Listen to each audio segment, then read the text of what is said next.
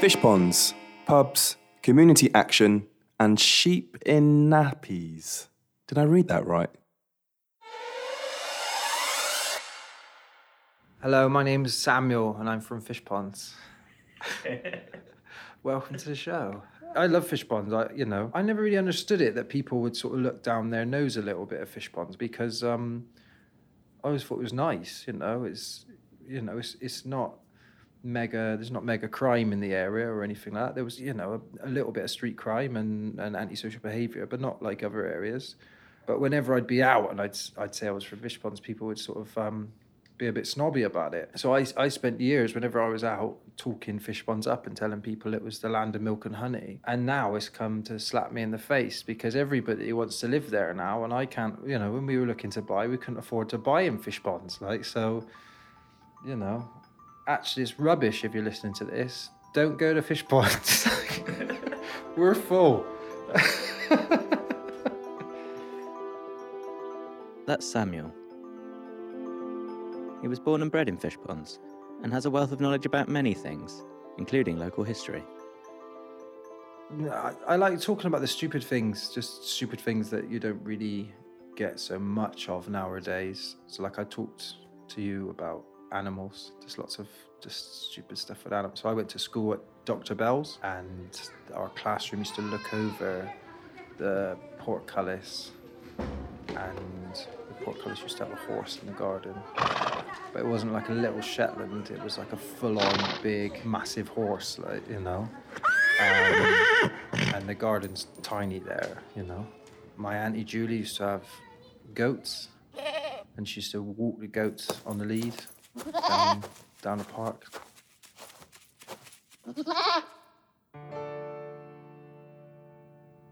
In Manor Road, in Fish Ponds, Manor Road, just up the road. That's Jenny. She's Samuel's second cousin.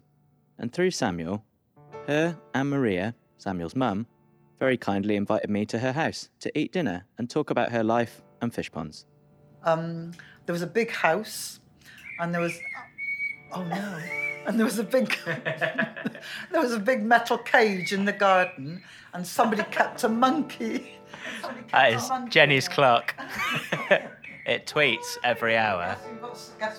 Yeah, there was quite a big monkey, and it was kept in this sort of like iron cage. I remember being fascinated by that. I've got no idea. I just used to see it, when we used to go visiting in fish ponds. Yeah. Do you know how the monkey ended up being? I don't. No, I'm afraid I don't know this story, but I'm sure somebody could find out. Yeah. I haven't done my homework, you see. You've done more homework than me. I think my dad remembers the monkey, but nobody thought to go, what is that doing here?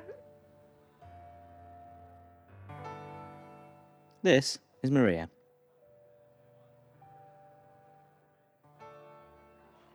In the Star pub in Fish Ponds, I remember going in one night and there was a guy sitting in the corner with a sheep on a lead, and the sheep had the nappy on. And I was like, oh, it's a sheep. Oh, how lovely, it's nice. Can I pet your sheep? And he looked at me like, oh, just, as if it was the most normal thing in the world to have a sheep on the lead, and why was I, bothering, making a big deal about it, And and then I used to see him in there quite regularly, but then I think he used to come across the bridge from Ridgeway Road. There's a little bridge that goes across the cycle path there, and apparently one night he was coming across there and somebody's dog was out.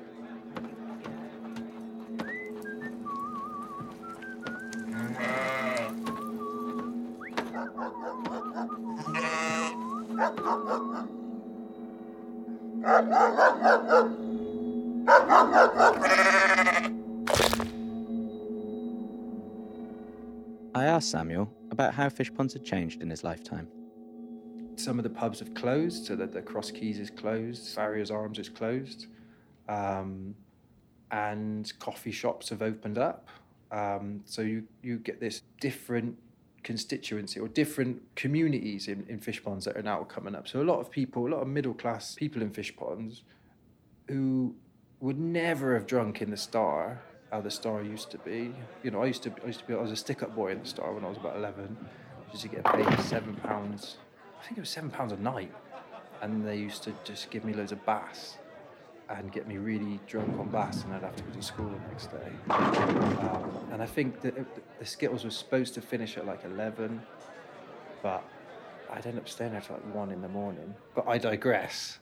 The sort of people who were drinking the Star now never would have done it when Alan had it, and it was how the pub used to be. That's custom, I suppose, like, you know, but it sort of exemplifies some of the changes in fish ponds. Like, you know, I like the Star how it is now. I liked how it was before. You know, that was my mum's local. We were going in there when I was a kid. I went in there as a teenager and this sort of thing. You could say about some of the other pubs in fish ponds that, you know, there was a lot of people who wore open iconography and this sort of thing. But I don't think the Star was one of them.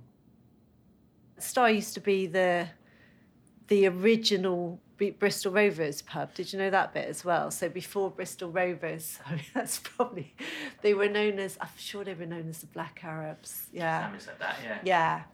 And that was their base. That was their, like, their home pub thing. So it's got like that very, very long history from years ago of being a pub there.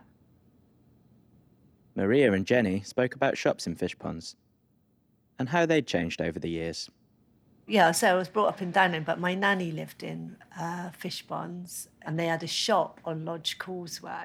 So their shop was a radio shop, and my grandfather fixed radios. It was AW&D Shattuck, wasn't it, their shop on Lodge Causeway. And I think that is now the education centre for the mosque.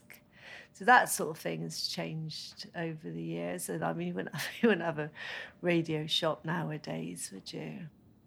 Were you there for the coronation? I think I probably was, actually. No, yeah, I don't you don't remember it very no. well, but... My mum tells this story about how, because they had this radio and then they got into television shop on Lodge Causeway, they had a television for the coronation, and nobody in the area had a television. So my nanny hosted whoever wanted to come in, really, to come and watch the coronation on their telly. And she said that nanny didn't see any of the coronation. She spent the whole time, would you like another cup of tea? And then out of the room getting the cups of teas for everybody. You can imagine, can't you?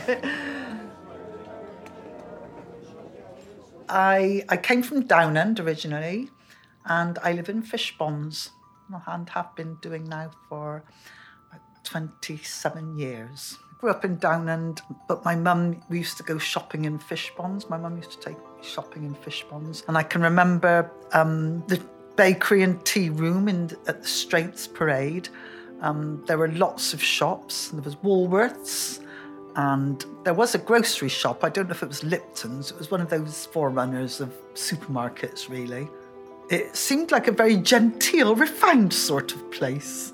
I find fish ponds now rather on the scruffy side. A lot of litter everywhere. But yeah, it's changed immensely since I was little, back in the early 50s.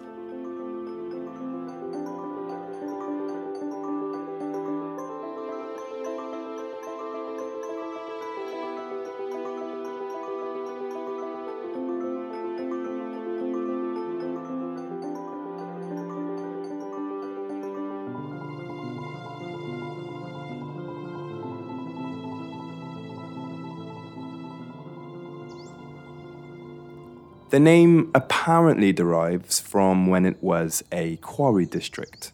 When the empty quarries filled with water, they created large fish ponds. Or was it because of monks? However, originally, the area was first recorded as New Pools in 1610 in a map of Kingswood, and subsequently Fish Ponds by 1734.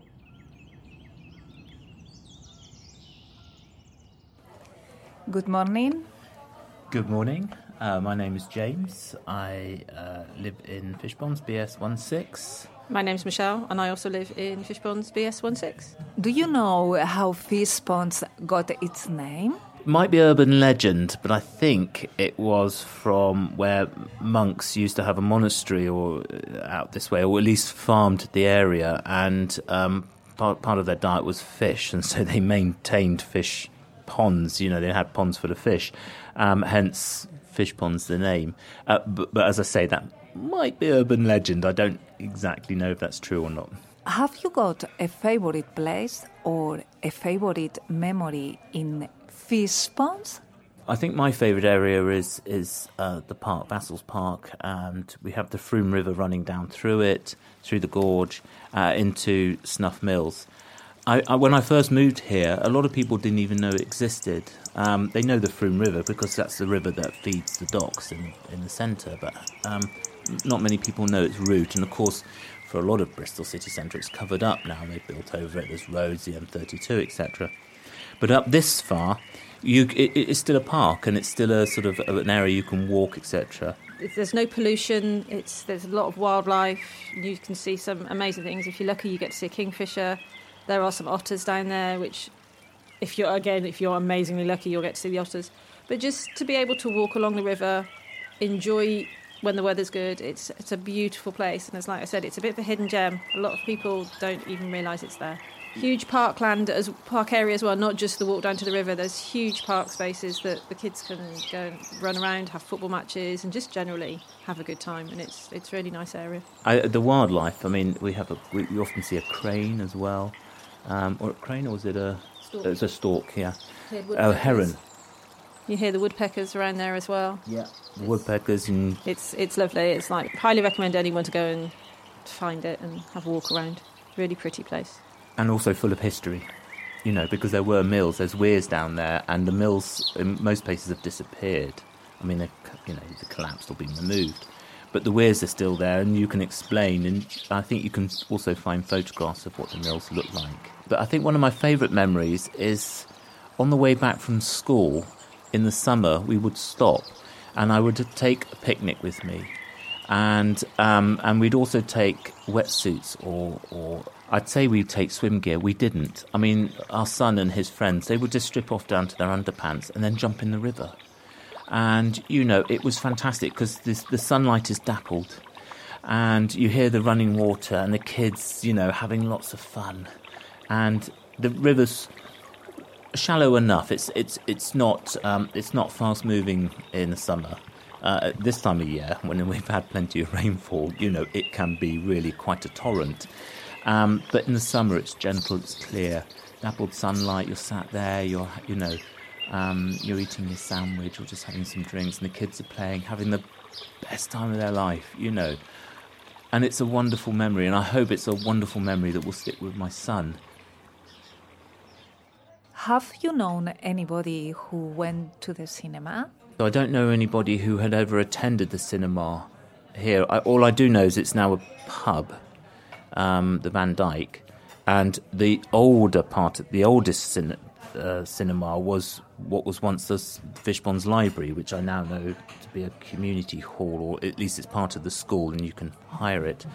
And the library then moved to the council. There's a council building next to the cycle path behind what is now Morrison's car park. I only know that though through, you know, looking at old photographs of Bristol. That's where the cinema was, and then it's moved to what was a bigger place and grander. And the only reason I know it was a cinema is because when you look at it, it looks like a kind of a cinema, and it's kind of confirmed in photographs, but it's now the Van Dyke Forum, I understand. So, well, no, I know it is because I've been in there. Have you ever known the hospital as a working hospital? Again, when we first moved here, Glenside, I think majority of Glenside was already closed. And I know they've only recently just started to rebuild some of the sections, I think, now for housing. It's always been part of UWE. As far as I'm aware, I think it's the maternity side of the UWE learning. But I've never known it as actually a working hospital. Yeah, that's interesting, because I can remember when we first moved here, I was trying to stop the cats from fighting. And so I banged on the patio doors at the back. They were sort of, you know, small window panes. Anyway, I put my hand through it, and cut my thumb open. Anyway, a friend of ours was who helped us move was living with us for a short while, and he drove me to the hospital, and he drove into the one on Manor Road, Glenside, I guess, thinking that's where A&E would be.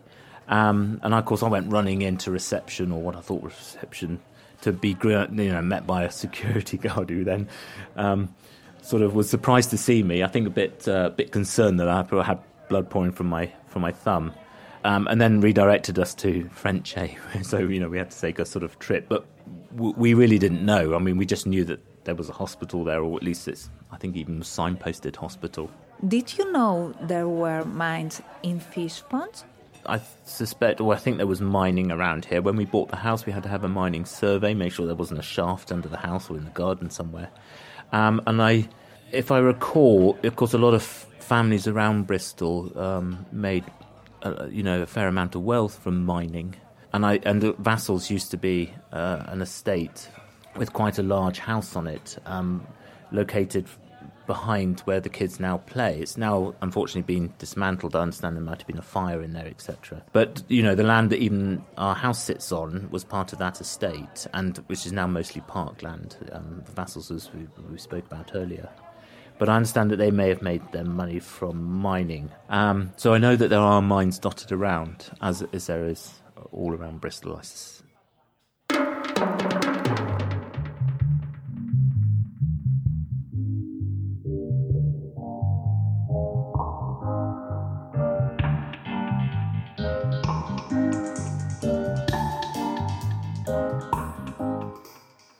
Oh, it always feels like David and Goliath when you're challenging authority as a member of the public. It always feels like David and Goliath because it's the presumptive for you to prove them wrong. There's an ancient woodland on the Fishpond-Stapleton border.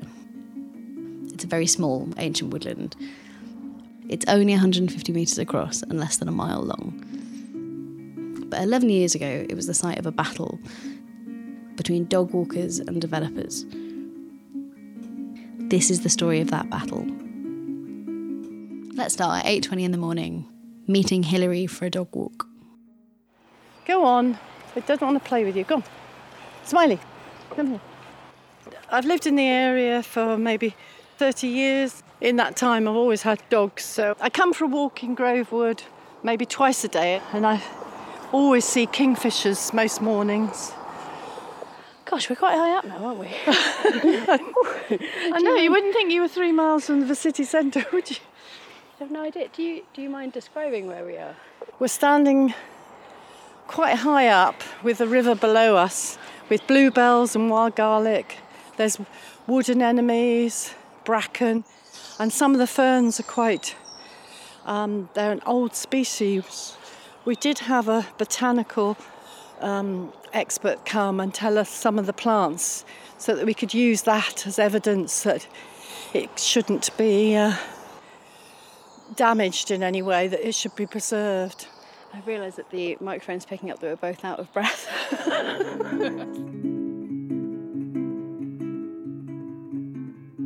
Yeah, my name's Chris Williams. I'm Vice Chair of Snuffers Action Group, which is commonly known as SMAG.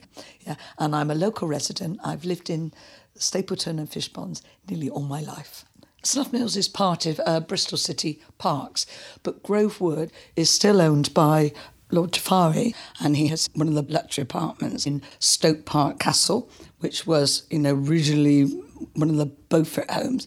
I did offer to buy the wood from him. I know he paid at auction £39,000, and I was with a group of widows who wanted to buy it then, but we weren't prepared to pay more than 25. As some of us had gained money from our late husbands, we would have renamed it Memorial Wood in memory of all the people. And I know my children were horrified that I might be trying to buy it, but I said, oh no, you have some woodland. What would you do with it? I said, I'd leave it in my will to Bristol City Council because they don't own it, so they don't have a responsibility for looking after it. Gosh, it is a bit hairy, this park, isn't it? Oh, sorry. No, it's not a problem. I mean, I only live across the river, so I see the woods from my bedroom window. And yes, it was several years back. So a developer started clearing it, chopping down trees and causing havoc. Initially, there was a clearing of undergrowth and trees. You heard chainsaws, so it wasn't just small saplings being pulled up, it was huge trees. Some of us went to tackle people that were doing it in the woods.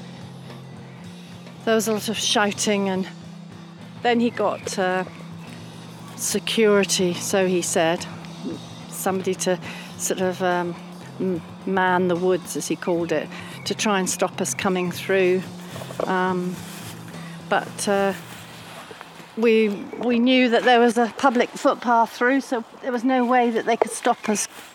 Local people were very upset about it and didn't know what to do about it, but Steve McElwright, who worked for Avon Wildlife, he organised us into try and stop him cutting down trees, and slowly we formed a group.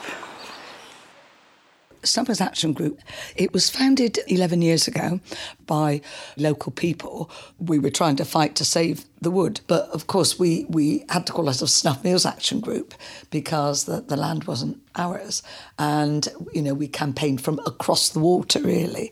So we also campaigned try and improve the gardens there. Today we're doing a bit of pruning, making space for more summer flowers to come through. My name's Mark Logan, and I am the current chair of Snuff Meals Action Group. I got involved really on the garden side of it. That's what I wanted to do. So, yeah. It's a lovely place to do some gardening on a Sunday morning. No, I did meet Lord Jafari once. It was in the woods in Grovewood, and he was there with men, and he seemed to be quite agitated because he recognised me as one of the people that were campaigning to try and save the wood. He was saying, what's the problem? He doesn't understand why we're so keen to preserve our green spaces and our woodland. And at that time, my premium bond holding was £25,000. So I did offer to Lord Jafari, I said, I'll buy the wood from you for £25,000. And he said, well, what would you do with it? And I said, I'd keep it as it is. I want to keep it as a safe green space. But he wasn't interested. The management of the woodland is what we were concerned about. We tried to come up with management plans with them. We were just on such opposite poles, there was no middle ground. And then it got very nasty with certain members of our group and the landowner and the council and councillors. Accusations are flying all over the place about inappropriate behaviours. It all started because of the landowner applying to fell a large amount of trees along Blackberry Hill. I managed to get hold of Lord Jafari during this project and spoke to him on the phone, but unfortunately he had major surgery 2 weeks ago, and so very reasonably wasn't up to being interviewed, which is a real shame because I would have loved to have had his perspective on what went on. I can tell you that during my research I found a planning application for him to put 2 porta cabins on the site to store his equipment because it was being, he alleged, vandalised by local people, and logs that had been chopped up and piled up had been, he alleged, been thrown into the river. Because it was privately owned, we couldn't really have a brief, but what we decided to do was try and get it registered as a town or village green. I wouldn't advise anyone to apply for a village green lightly. It's a very long-winded process, so you have to present all the evidence to show that legal sports and pastimes have been used by the locality for the last 20 years. So you have to collect all that evidence from statements and that, and you have to get people to stand up in front of the inspector to do that. We had to get signatures, and there's people that had walked in these woods and picked blackberries and wild garlic and everything for years. So we got people together for the hearing in City Hall. I think it was over about 3 days. I certainly attended 2 myself. It's very formal. In fact, you've got an inspector who is trying to decide whether it is a town and village green or not. And then you've got Mr. Jafari, and I'll call him Mr. Jafari because he doesn't own a title of Lord, that's his own name. His barristers and his lawyers and all that. And they're trying to state you're lying and everything, you know. So, you've got to try and throw as much weight as you can behind it. I can remember being terrified when we gave evidence. It was a really horrible experience in City Hall. It was very intense, and lots of questions were fired at me that I wasn't telling the truth, that I was being put up by SMAG. Well, how long was I in SMAG? That people in SMAG didn't give an unbiased opinions and views.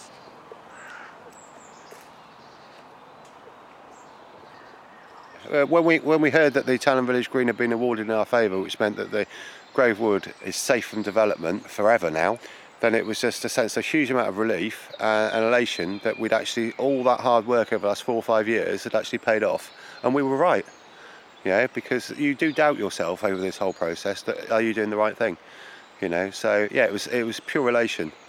Yeah, all we wanted to do was run round, meet up with everybody that was involved and celebrate. The day that we heard the news that Grove Wood had been granted town and village green status, it was amazing, because we really didn't think. It was the first time a wood had been awarded a town and village green, because it's usually open spaces. It had been quite a battle, and it was just an amazing feeling of, relief and satisfaction. I can see you He's had a good time. How many eggs have you had, Rock? Do you reckon? Rocco? 1, 2, 3, 4, 5, 6, 7, 8, and 20. 20? Yeah. It looks like you've had 20, but look at your chops. You've got chocolate all over there, haven't you? Yeah, every year they come down, they love it. Thank you. Thank you, that was lovely. Okay, yeah. I mean, we come from SMAG, we do the gardening across on there, and we help to save this wood. Thank you so much. Yeah, well done.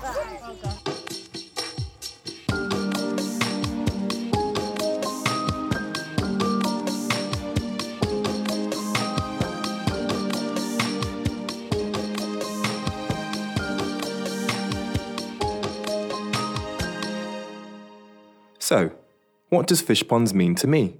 I remember going to watch the football with mates in the old post office pub, cycling through on the Bristol and Bath path, imagining the old train station. There's an upside-down fish statue made of bricks as well. And before it was a Morrison's supermarket, it was a Safeway. Anyway, to finish up, let's hear from Leslie, who moved to fish ponds in the 1970s.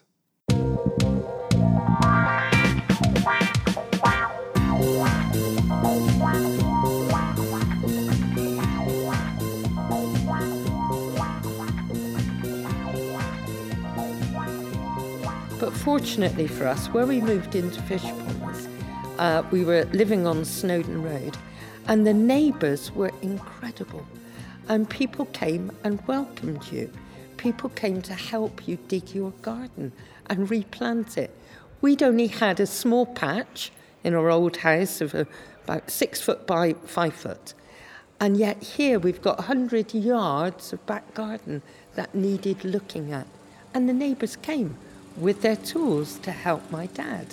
And then also my brother helped my dad put down a base for a garage and these sort of things.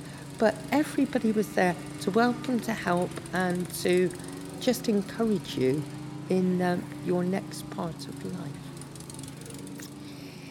Fish ponds, a good place to be able to commute. I was working in the city centre. My brother was working at what was Bristol Poly in those days. And my mum worked at the local doctor's practice, and my father still went off to Portishead Power Station each day as a shift worker to make electricity. Fascinating times. In fish ponds then in the 70s, we had some good schools. We had a selection of shops. And in those days, you could walk Fishponds Road and have everything from a small supermarket to a, very, very fashionable ladies' clothes shop, selling gowns and things like that. But over the period of time that we've lived there, those shops have all changed. And we have very many more takeaways, cafes, all of that. And you've lost the individual high street stores. And those are some of the things that I know I miss, because if you want something like that, you've actually got to now travel either back into town or out to Yate or somewhere else. We don't have any of those individual shops. Tell me a bit about the diversity in Fishponds and how it might have changed since you've been living there. Yes, I think for us, we had grown up in a street here, which was known at our local school as being an international street. We had Greeks and Chinese and Polish and West Indians, and people from all around the world lived on this street. And when we moved to Fishponds, we were very white, middle class, maybe moving towards middle class, in our rank of where we lived, but great age ranges. So we had the really elderly in their 80s right the way through, down to young people with families. But within a decade of living there, that would be about right, our the cosmopolitan change there was quite incredible, that we did have people who were African descent or West Indian descent. We had people who arrived from the Eastern European. We had a Russian family who came and lived there. We also had a Chinese family who came and moved into the neighbourhood, which was really good because it began to give us that greater flavour. I know when our daughter went to the local primary school, when she started, she came back and she said, "Mum, there's not much colour there." She was used to it at church and Sunday school, where there were lots of others. But again, she started primary school when she was a rising 5. By the time Sarah, our other daughter, started school quite a few years later, 13 languages were spoken in that same primary school as it had been when Hannah went. So a lot of change within a short space of time. Where you live at the moment is just along the road from Blackberry Hill Hospital. What was it like living in close proximity? What is it like living in close proximity? I know there have been changes to that site, but what was your awareness of the people who were in that hospital? Right, when we first moved there in the early 70s, a letter came round and was delivered to all the homeowners to say that they were proposing to open and build a secure unit, which has now become Froomside, and they wanted to get the feeling of the neighbourhood. My parents were very much in favour of it. If it was going to happen, it was good. We already had Glenside Hospital dealing with people particularly with mental health issues, and then the Old Manor Park Hospital dealing with the elderly. They were already there when we moved, and I remember my parents saying, if they want to expand the work, there needs to be somewhere where those who are mentally ill and need more secure. And there was acres of land. So they built, and it's been there. Late 80s, mid-80s, I went to work for the Trust and worked actually on site at Manor Park. Froomside has never been any real problem to us. It's a brilliant place with great work. But they also now own quite a few houses. I live on Manor Road, so some houses, Manor Road, and in the immediate location are the new community homes. So when people are moving out to get assistance and help while living in the community with support, we have houses. It works if people are happy to give and take in any community. Things work.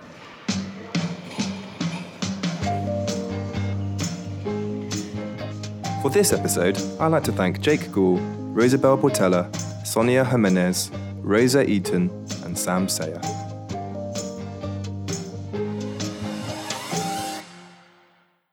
This podcast has been brought to you by BCFM, Bristol's first community radio station, in partnership with Bristol 24/7, Bristol Museums, Bristol Archives, and the University of the West of England, funded by the National Lottery Heritage Fund.